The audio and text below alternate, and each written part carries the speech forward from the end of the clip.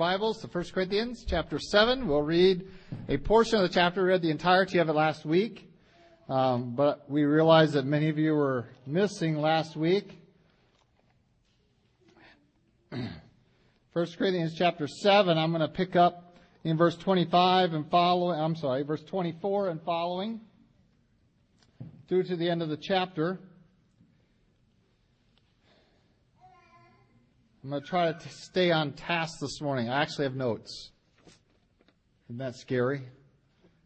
So I actually have notes this morning, so I'm going to try to really press. When I have notes, it means that you're in trouble. I usually am able to get them all in my Bible. I have a wide margin Bible. I put my own small notes in, but when I have to have two other little pagers, oh boy. All right, 1 Corinthians chapter 7. We'll begin reading verse 24 to the end of the chapter. I'll bring out the New King James Version. God's Word says, "Brethren, let each one remain with God in that state in which he was called. Now concerning virgins I have no commandment from the Lord, yet I give judgment as one whom the Lord in His mercy has made trustworthy. I suppose therefore that this is good, because of the present distress, that it is good for a man to remain as he is. Are you bound to a wife? Do not seek to be loosed. Are you loosed from a wife? Do not seek a wife. But even if you do marry, you have not sinned, and if a virgin marries, she has not sinned. Nevertheless, such will have trouble in the flesh, but I would spare you. But this I say, brethren, the time is short, so that from now on even those who have wives should be as though they had none. Those who weep as though they did not weep. Those who rejoice as though they did not rejoice. Those who buy as though they did not possess. And those who use this world as not misusing it. For the form of this world is passing away. But I want you to be without care. He who is unmarried cares for the things of the Lord, how he may please the Lord. But he who is married cares about the things of the world, how he may please his wife. There's a difference between a wife and a virgin. The unmarried woman cares about the things of the Lord, that she may be holy both in body and in spirit. But she who is married cares about the things of the world, how she may please her husband. And this I say for your own profit. Not that I may put a leash on you, but for what is proper, and that you may serve the Lord without distraction.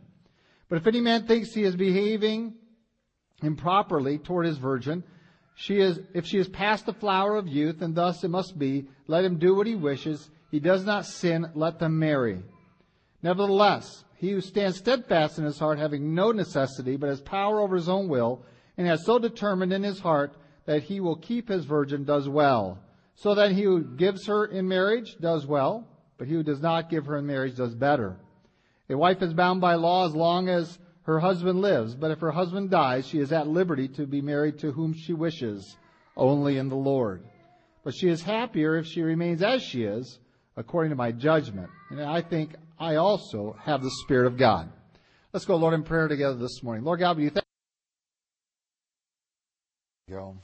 The last phrase in the hymn we just sung, living for Jesus, my life I give henceforth to live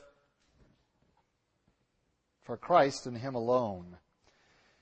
And a fitting introduction to what we want to discuss this morning.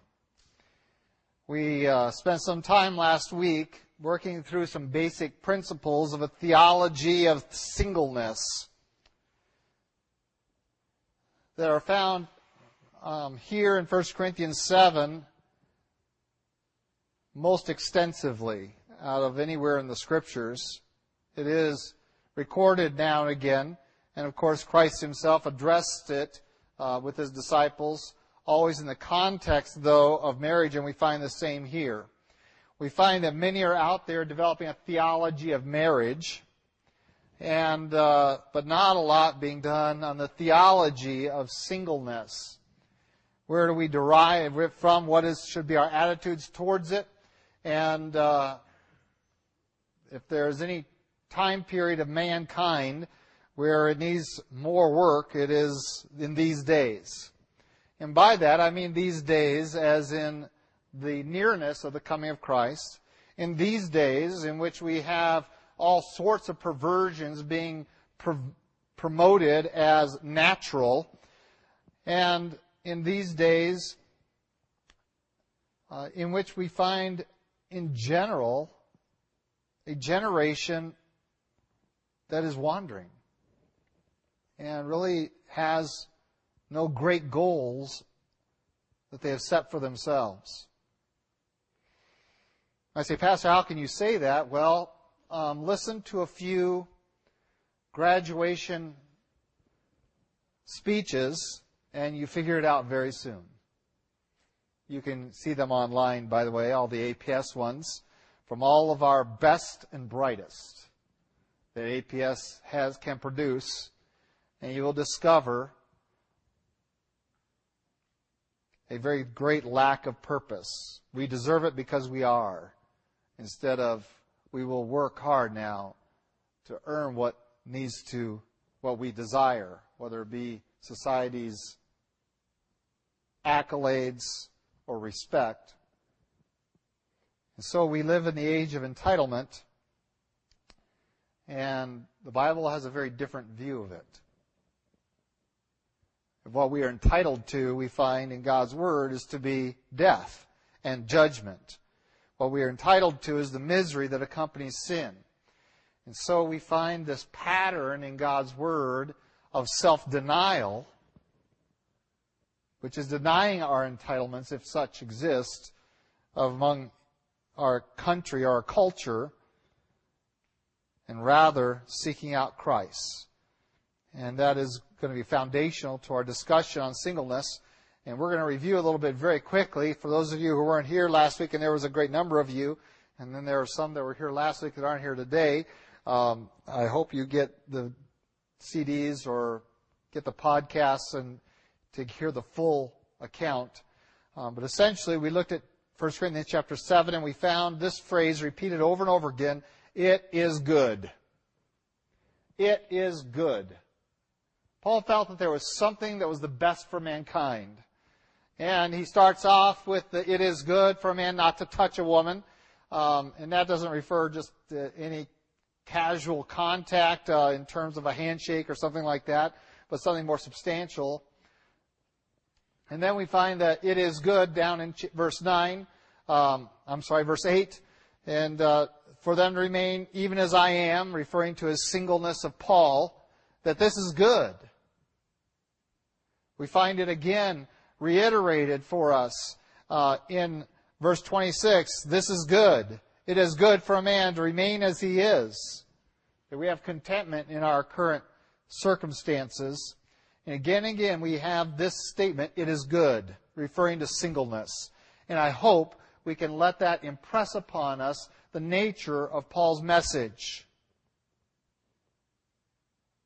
That when we confront this, it is not that, well, poor person, that's the best they could do. But rather, it is good, should be our response to this. And so we looked at several of the principles, and I want to rehearse these principles that are aligned with each of the statements, it is good. It is good because when a man is able to live out his life without a wife or the sexual act, we find that it is a representation of self-control. And we know that self-control is a godly character quality. It is part of the fruit of the Spirit that God gives us, is self-control. And so we see it as an opportunity to demonstrate our dependence upon God and our mastery over our flesh. Therefore, it is good. We found also it is good because it is a gift of God. It is something that God has distributed to some, and that in that condition it is to be viewed as some of a blessing that God gives to men. We find that in verse 7. I wish that all men were even as I myself, but each one has his own gift from God, one in this manner and another in that. And we often, as we said last week, see the wife being given a godly wife as a gift from God, but so also is the ability to remain single a gift from God. And we're going to look at that more closely today as well. The third principle that we saw last week was it is good because of the troubles in the flesh and the troubles of the times. It is because of, and in Paul's circumstance, we don't know what was going on in Corinth at the time in that city, but he describes a great distress that was going on, whether that refers to the distress of the current age, the church age, or of the whole church, or of just that specific time and specific place. There's some discussion about, but it is obvious later on in two statements that he makes that he refers this to the entire church age, and that is with regard to all of us have troubles in the flesh, and that it's going to be multiplied because now you're going to have troubles not only of your own flesh, but somebody else's too. It's going to be doubled. And so Paul says, I want to spare you that trouble of the flesh, and I also want to recognize that our time is short. That there's a brevity to life, and there's a brevity to the church age that demands of us more than maybe the standard of what our culture deems acceptable or best. So we see this principle at work, that because of the rigors of marriage, and there are rigors involved in being married, at least if you're going to be successful at it, lots of rigors. And by the way, in terms of the distress of the time, the shortness of the hour, and the trouble in the flesh, people say, well, what are you referring to exactly? Is a wife really that much of a hardship on me? For some men, yes, because they've chosen poorly. But what I really refer to, if there is anything that endangers my testimony the most, in terms of if I were to confront blatant physical persecution, it would be with regard to my family. Not to my own life, but to the life of my wife and children.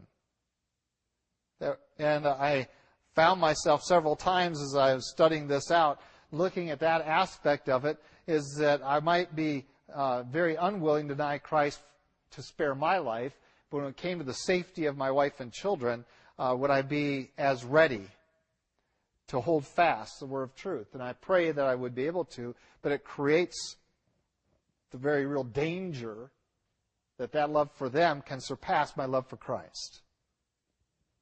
And so Paul says, I want to spare you all that. And if you don't think that was a reality in that age, you haven't read much of church history.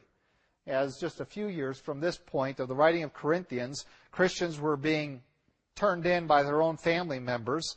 They were being persecuted severely. They were being burned as torches to light Roman festivals. They were being fed to lions. They were being massacred wherever they could be found.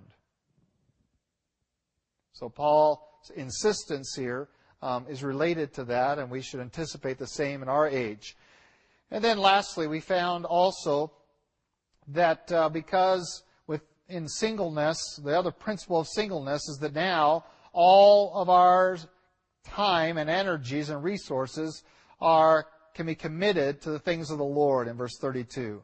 He wants us to be without care. He who is unmarried cares for the things of the Lord, how he may please the Lord.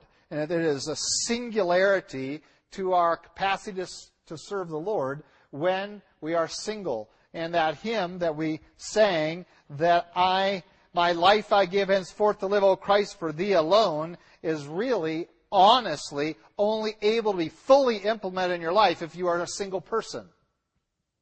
Because the fact is that my wife has a claim on my life. And that's going to be taught as we get into the theology of marriage in the next few weeks. And so we're going to confront that here in 1 Corinthians 7. And so when Paul says, without care, now you are able to serve the Lord and the Lord alone.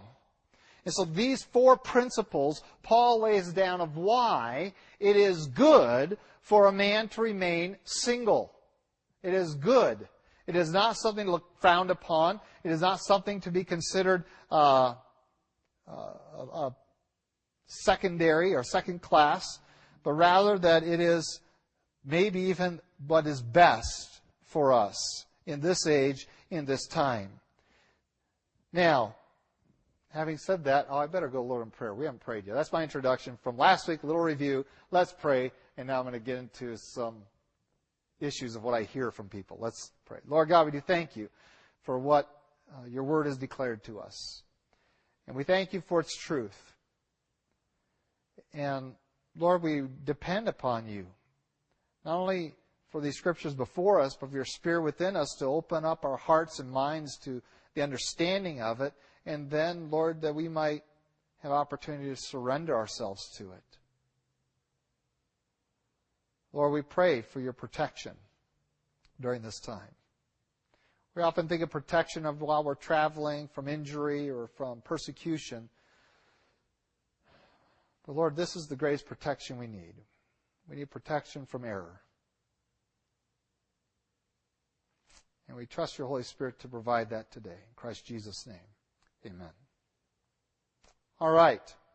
So, having presented those principles, I obviously skirted several verses along the way, which are the verses that everyone seems to know better than the context of everything else in this chapter. And those are the verses that seem to imply at the forefront that perhaps this is all just Paul's preference. That is, that this is just because this is a single guy trying to kind of promote his own lifestyle. And that if Paul ever fell in love and got married, he'd change his whole tune. That somehow this is just what he had in his mind at the time.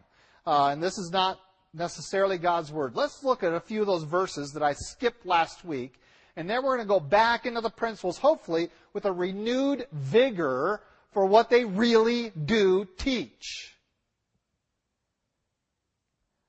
We begin with verse 6, where people say, oh, he is obviously making it evident that this is just his opinion, with verse 6, where he says, but I say this as a concession, not as a commandment. Obviously, we are not commanding anyone to be single. But the concession he's referring to is not singleness. The concession he's referring to is marriage. That is, marriage is the secondary choice. It is the thing we'll put up with. We'll tolerate you getting married, okay? It's not best, but we'll tolerate it in this church. Oh, that we would have that kind of... As the attitude Paul had, the concession he's speaking of is not a concession to people to do what they want. He's conceding the fact that, unfortunately, within the body of saints, there are those who cannot exercise enough self-control in this area that they need, that's the important word, need to get married. What you want isn't relevant here. And by the way, for the believer, what you want isn't relative hardly ever. It's what Christ wants that should be what drives you. My life I give henceforth to live for Christ and Him alone. That means that my wants no longer have a necessity about them. And so those that need this, because of their lack of self-control, Paul says, I'll concede to that. And do we look down on them? No, we shouldn't look down on them. We should understand that God ordained this, God designed it, and God certainly honors it. But Paul is saying, listen, this is a concession. And the concession is not being single. It is marriage as the secondary choice to avoid immorality, not the preferred one. That is, the preferred choice should be to be able to be single and control ourselves. But a secondary choice that Paul concedes to is, well, if you have to get married, go ahead. Verse 7 comes to the next statement that people say, well, this obviously means that Paul recognizes that this is just his own whim. And that is in verse 7 where he says, I wish. And we come to that word, I wish, and we think about shooting stars and blowing out candles, right? This is just fanciful desire. This is just the imagination. And so when Paul says, for I wish that all men were even as I myself, this is just his fanciful interest, and we lump it in with that category. And therefore, it has no real bearing on us today. Let me take you to Romans chapter 10. Romans chapter 10, just so you can give a context of some other things that Paul wished. Romans chapter 10, verse 1, here's what Paul wished. See if this just sounds like fanciful thinking. My brethren, my heart's desire and prayer to God for Israel is that they may be saved. Essentially, the first word there is linked to this whole idea of I wish. Paul's desire, his heart's desire for Israel is that they would be saved. And he prays for that. Is that just some fanciful personal interest that he has, a whim that he has? Because, after all, he's the Jew of Jews, and he was raised a Pharisee of the Pharisees, and therefore he has this cultural and blood connection to the people of Israel, and therefore he just wishes they'd all get saved? No, it is much more substantial than that. The statement revolves around the idea that pastors in general should have as their heart's desire God's best for His people. And God's best for Israel was that they all be saved.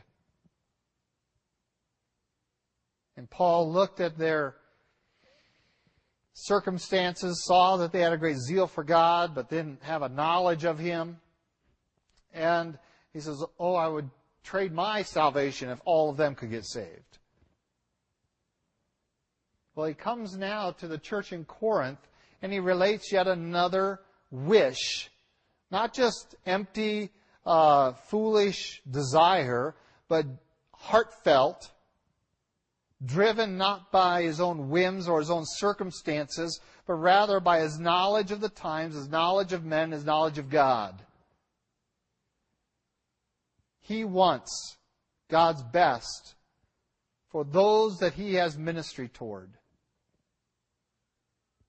And so he promotes this position, not lightly or not as for his culture only or for that people in Corinth only or for that day only, but as a genuine opportunity to develop the church and a particular element within the church to God's glory. He wanted God's best for them. We jump also to verse 25, and here's yet another verse that I have seen others use to say, well, certainly none of this information here really has power or authority with regard to the church or to me. Here's where they said, now concerning virgins, I have no commandment from the Lord, yet I give judgment as one whom the Lord in His mercy has made trustworthy. You see, he doesn't have a commandment from the Lord with regard to this area. This is a reference specifically to the direct teaching of Christ. Earlier, he said in verse 10, to the married, I command, yet not I, but the Lord. A wife is to depart from her own husband. And so we have a direct teaching from Christ regarding that. We looked at that last week in Matthew, the presentation that this is not to happen. Now, with regard to virgins particularly, Paul says, you know what, I don't have anything directly from the Lord in terms of His direct teaching in this manner, yet, and we always stop and forget the yet, I have something to say, and I have the authority to say that. Paul says, I've got I'm giving a judgment as one whom the Lord in His mercy has made trustworthy. And either we recognize that all of God's Word is inspired, or we start shredding this book.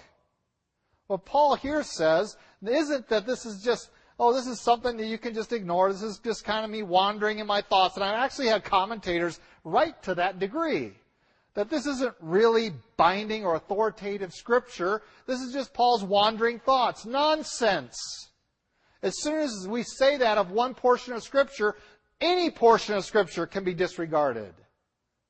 Paul makes it very clear. I am coming to you not with thus said Jesus Christ while He was on earth, but rather here's what the Spirit of God has impressed upon my heart and mind and life under the inspiration of the Holy Spirit, that what I am about to say has authority.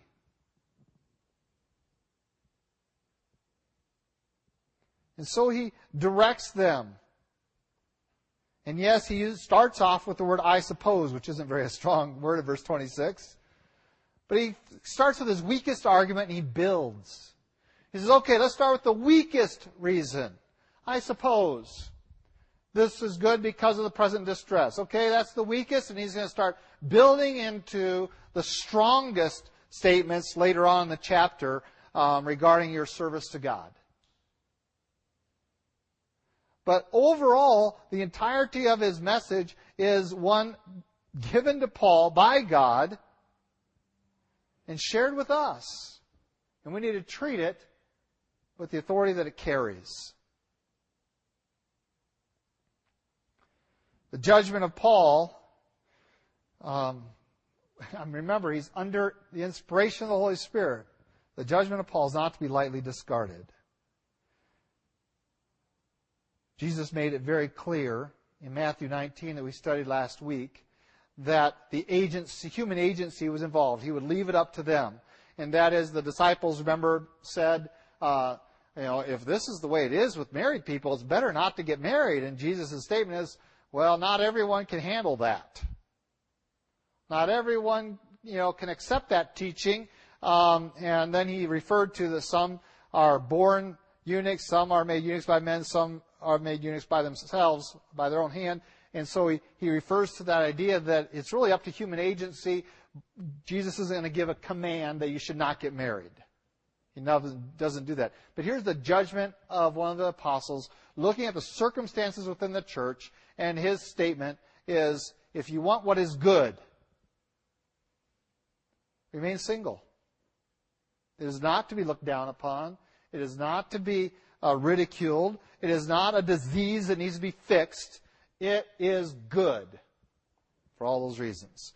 And so as we go through this, there's one other verse, by the way, in verse 35 that I've heard used and used to say, I can be excused from holding this is very important. And this I say for your own profit, not that I may put a leash on you, but for what is proper, that you may serve the Lord without distraction. And again, they say, you see how weak his statement is. It is for your own profit. It is proper. It is not a leash. This sets a basis for relieving the married from believing they are sinners or second-class Christians. He's making this statement really to help those who are married or are going to get married. It doesn't make you second class in the kingdom of God. We're not binding you up in this. We are simply saying, have you given serious consideration and evaluation as individuals and as a body of saints to God's perspective on singleness? That it is a preferred state, given the arguments that Paul shares here in this chapter. Obviously, we cannot make the declaration that you should not get married if you need to. That is a sign of a false teacher. 1 Timothy chapter 4, verse 3, one of the things they were doing was forbidding people to get married. We will not do that. As Jesus left it up to human agency, so we do. The difficulty is that we have been applying social pressure to people to get married, our young people particularly.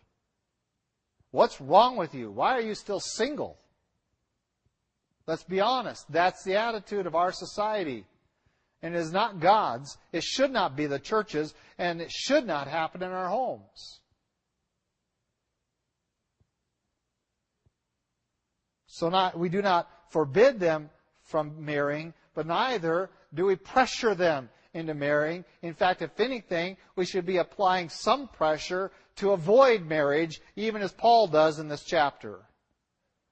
Take your time, and my kids have heard it all. Take your time. The worst decision you can make in your life as a Christian is to marry the wrong man. I have 4 daughters, okay, or woman. That's also a worse decision for guys.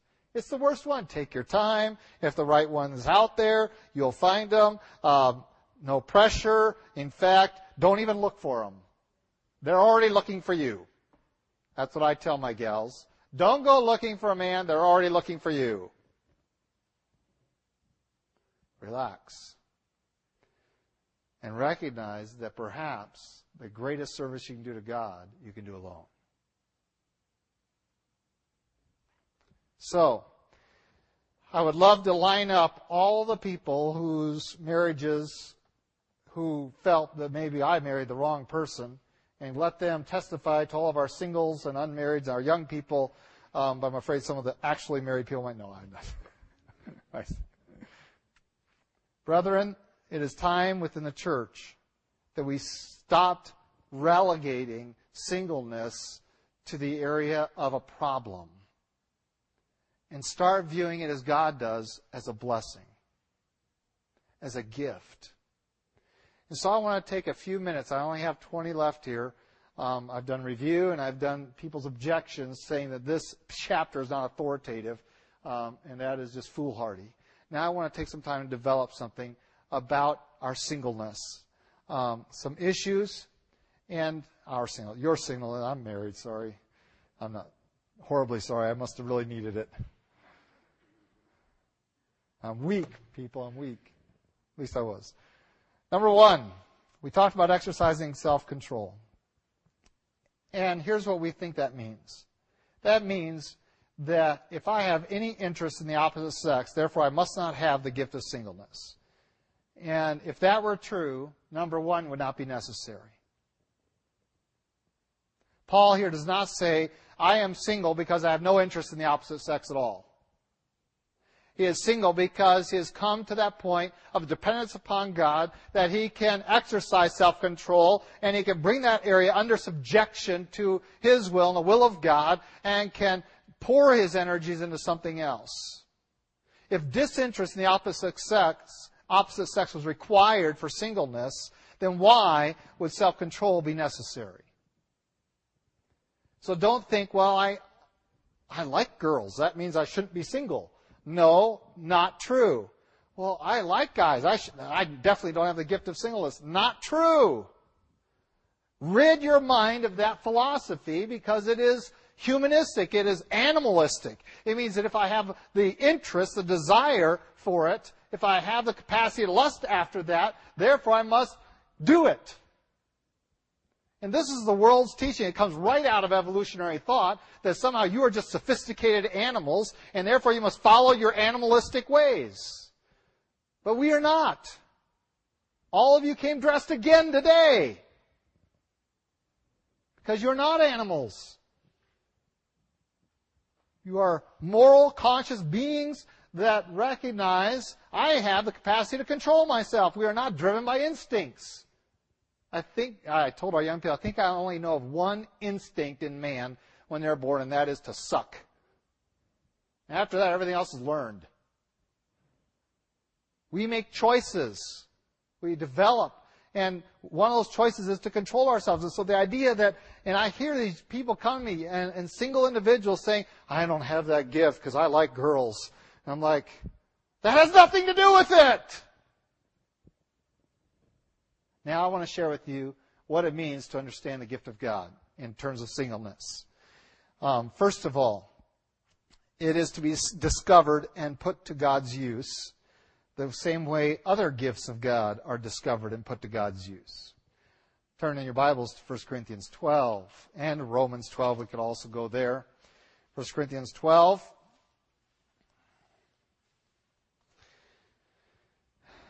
Verse 1, now concerning spiritual gifts, brethren, I do not want you to be ignorant. You know that you were Gentiles carried away to these dumb idols, however you were led. Therefore I make known to you that no one speaking by the Spirit of God calls Jesus accursed. No one can say that Jesus is Lord except by the Holy Spirit. There are diversity of gifts, but the same Spirit. There are differences of ministries, but the same Lord. There are diversities of activities, but it is the same God who works all in all. But the manifestation of the Spirit is given to each one for the profit of all. For to one is given the word of wisdom through the Spirit, to another word of knowledge through the same Spirit, to another faith by the same Spirit, to another gifts of healings by the same Spirit, to another working miracles, to another prophecy, to another discerning of spirits, to another kinds of tongues, to another interpretation of tongues. But one and the same Spirit works all these things, distributing to each one individually as He wills. So, we have the distribution of the gifts of the Holy Spirit. And by the way, no list in the Bible is exhaustive. That is, nowhere do we have a comprehensive list of all the gifts of the Holy Spirit. And so all those spiritual inventory tests that I took in college to help me discern my gift are off base, because they are all limited in having this narrow view that if it's not specifically stated in God's Word, it's not a gift. And interestingly enough, if I followed all the giftedness exams that I took and inventories that I was forced into in various classes in college and seminary, I would not be here today. Because I am not gifted, according to them, to be your pastor. Because I contend that all of those inventories, all they measure is your natural abilities and not your spiritual ones. In fact, what I find is that my spiritual gifts are particularly from God. That is, they go counter to my natural abilities. You know what my natural ability is? I could do very well sitting in a little cubicle and crunching numbers all day. I would be a great accountant. Getting up front and talking to people and having to deal with all your problems, that is not what I am able to do. But I am gifted to do it. In fact, I would contend that if it is truly the gift of the Holy Spirit, it will be outside of your talent zone. So why? Why? Because then it becomes not me, but it is God who gets the glory. If I'm doing it according to my own capacities, to my own abilities, I will take credit. And that's the danger that's out there, is we have a lot of eloquent guys who are out there and doing this, and we say they are greatly talented, and they get the glory.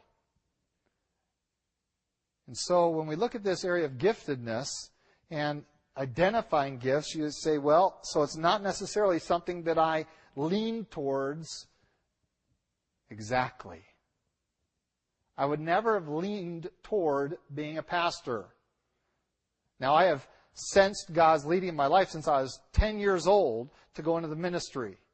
And I avoided any ministry plans that would involve me getting in front of people and preaching. And that wasn't just when I was 12 and 13. That's all the way into college and seminary. I was going to avoid doing what I'm doing right now and have been doing for 20 years. I was going to go be a medical doctor. I was going to go serve God in the mission field some way. But as long as I didn't have to get up and preach. But God had a different plan. Because His giftedness was beyond my abilities, so that He would get the glory.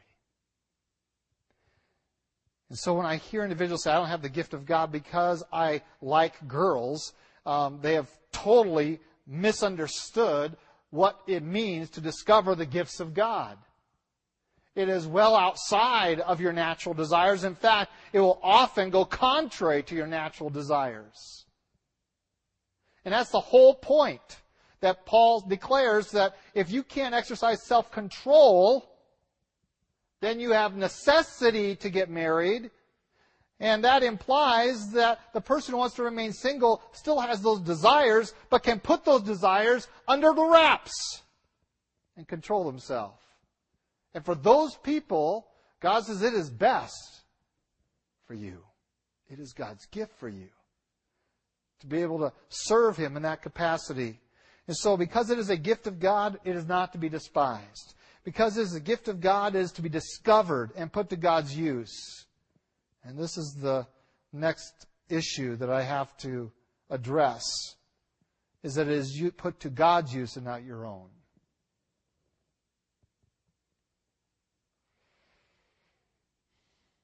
Well, that's my next point of my outline, but I'm not going to go there yet.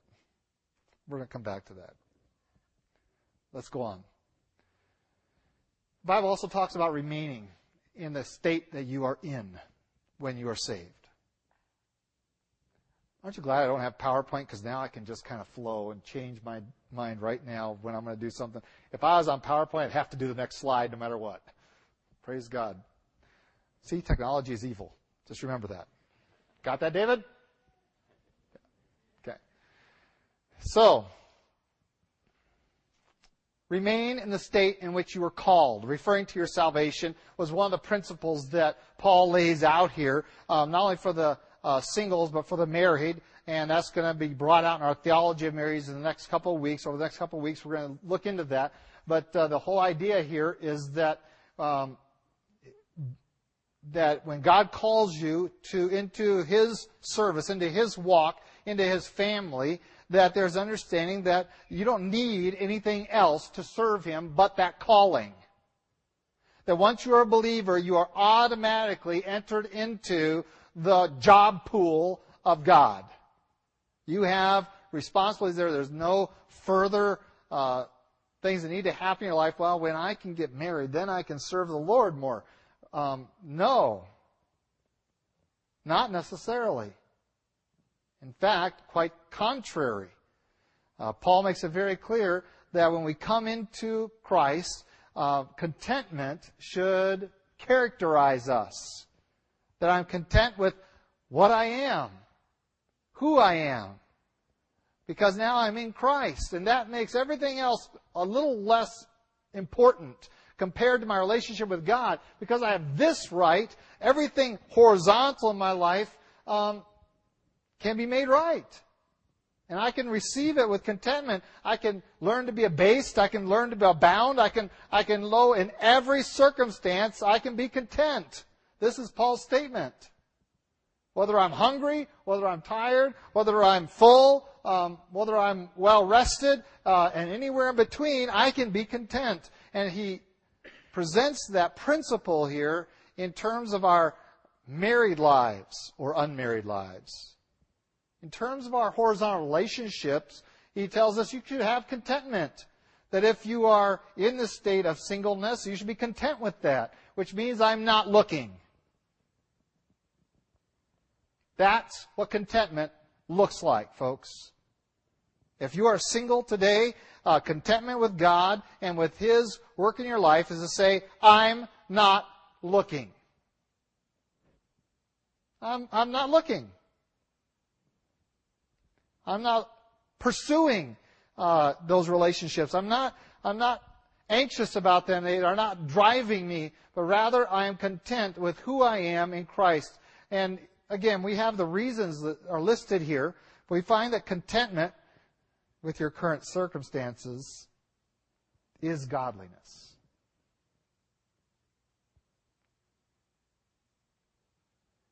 And thus we are told, he gives a list of things, circumcision, he gives a list of things, whether you're a slave or a free.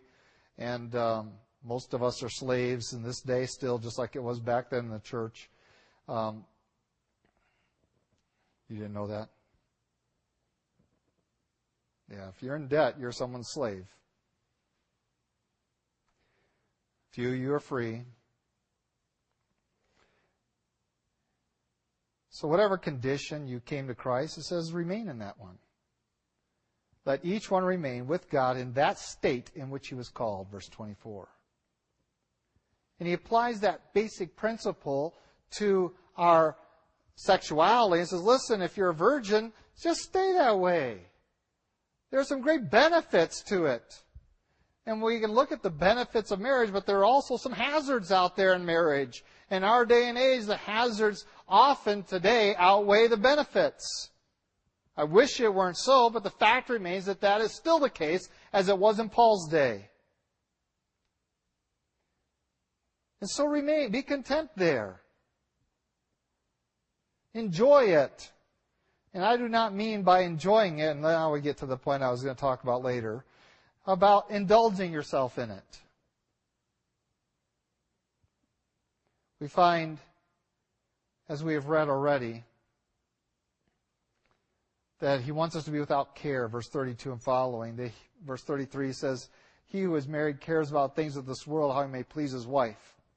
But we go back to verse 32, let's look at how he says it. But I want you to be without care.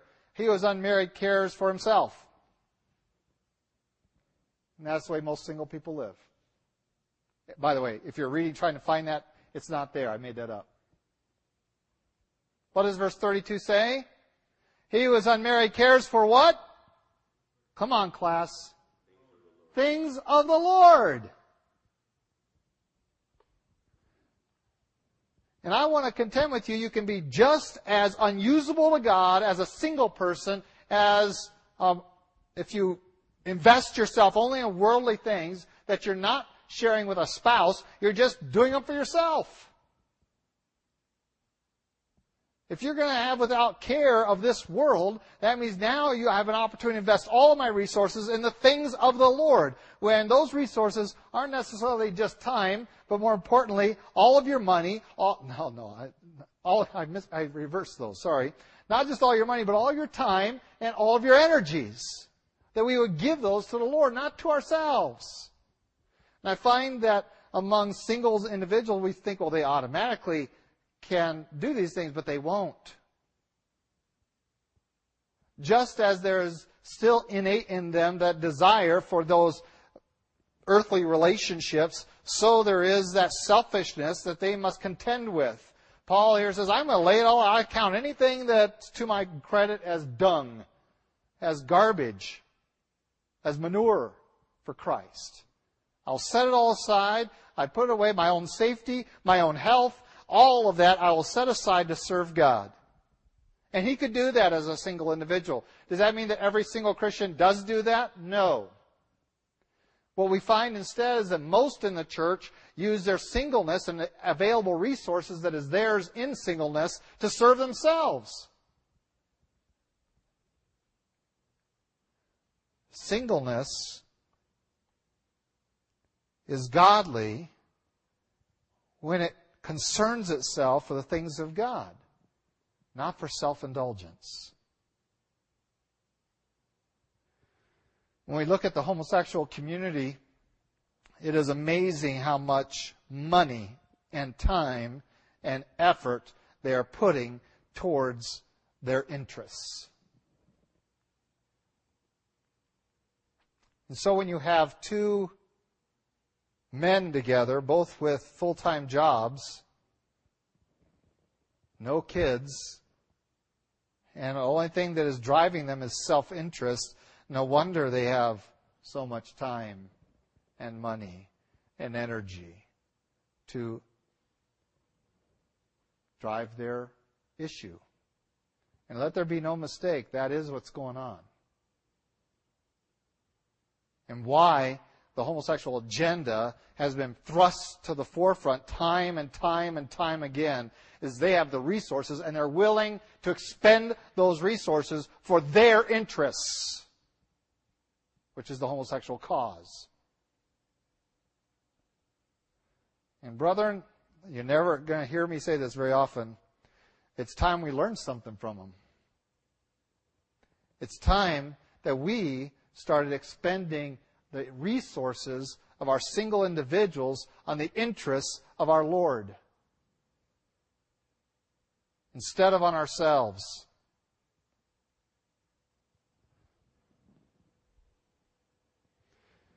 What do you need? What does a single person need to live? And Paul makes that very clear here. Let's look at it. I as a married man have to be concerned with the things of this world. I need to provide housing. I need to provide utilities. I need to have food for my family. They need to be clothed because you guys would really freak out if we didn't have them. And so I have to concern myself with the things of the world. I don't like to, but I have to. I got sometimes 8, 10, 12 mouths to feed. It's crazy at my house. I never know. Every meal we have to prepare like gobs of food just in case 15 people come over. And that's okay. We like it that way. I'm not complaining, by the way. But it means you got to prepare enough food or have an extra potato ready to throw in the pot. That's okay. What does a single person need? Truly. And Paul is a great evidence of that. We find him going out like Christ, and Christ's declaration is, I don't have a place to lay down my head tonight. And I'm okay with that. And I know some of you guys, when you're single, and some of you still are, that, yeah, I can go live in my car. Yep, because you don't have to face a wife in the morning.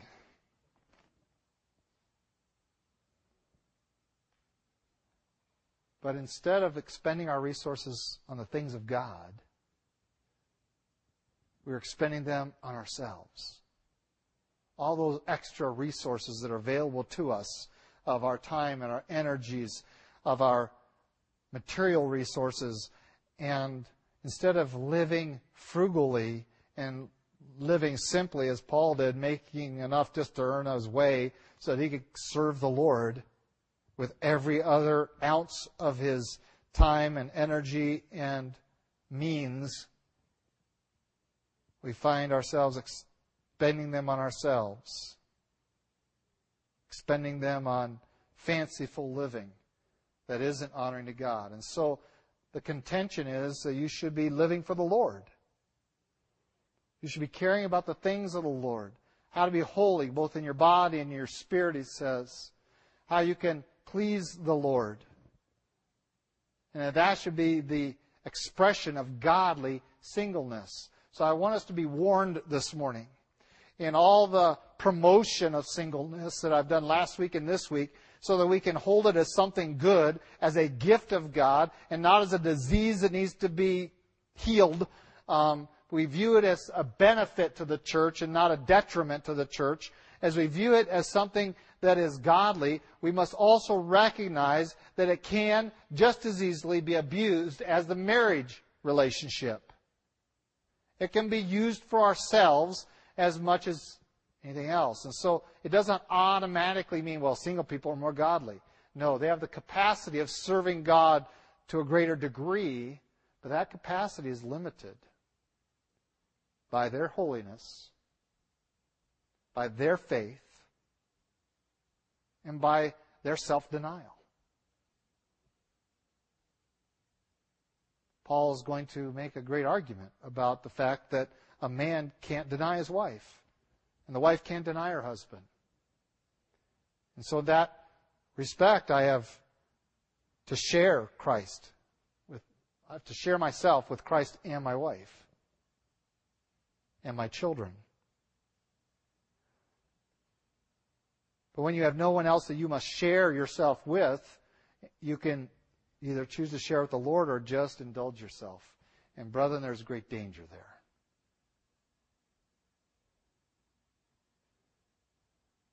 That I am simply here to entertain myself. And all of these are ways to avoid loneliness, which is absurd. For Christ is with you, and in the service of Christ, you will rarely find yourself lonesome. Because I got to tell you something, you probably don't know this, but there's a lot of people out there that need help. Real help.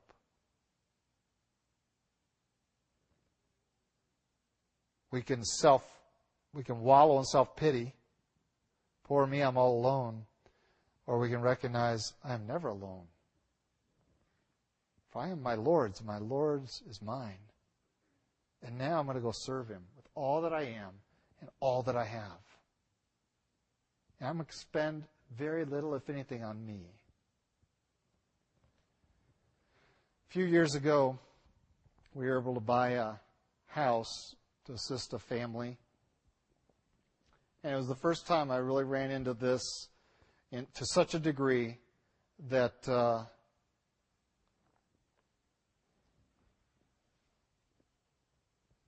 shook me a little bit. Walked into this man's house. There was one chair, one set of dishes, a radio, a bed. This was a 3-bedroom house. That was it. Single man. Been single all his life. And his statement was, everything else I give for the Lord. And he was serving the Lord faithfully in his local church. And he was perhaps one of the first men I'd ever met who was genuinely living what Paul's teaching here in Corinthians. He lived with absolute simplicity so that he could serve the Lord with absolute dedication.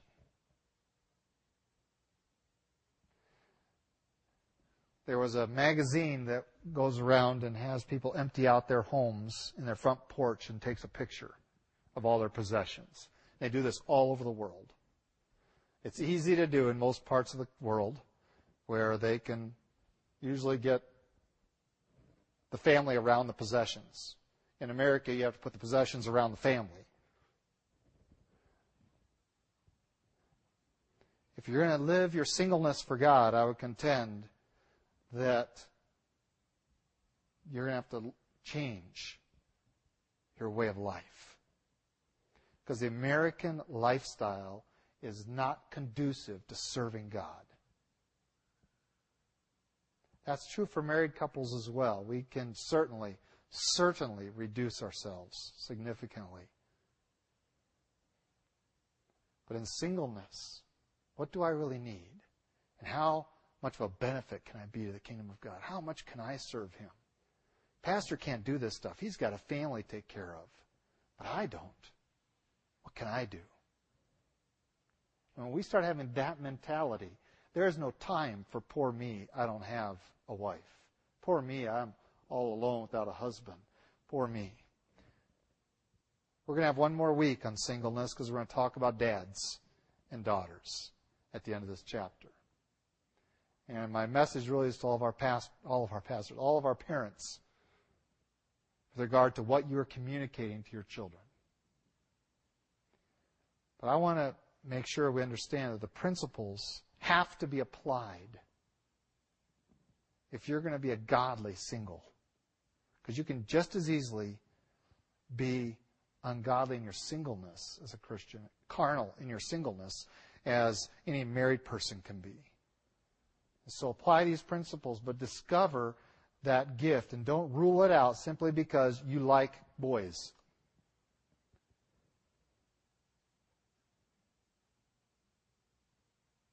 That's not good enough. Because you like girls. It's not good enough, guys. Don't rule out this gift of God because of your natural inclinations. Consider, what can the Spirit do with me when all I'm living for is Him?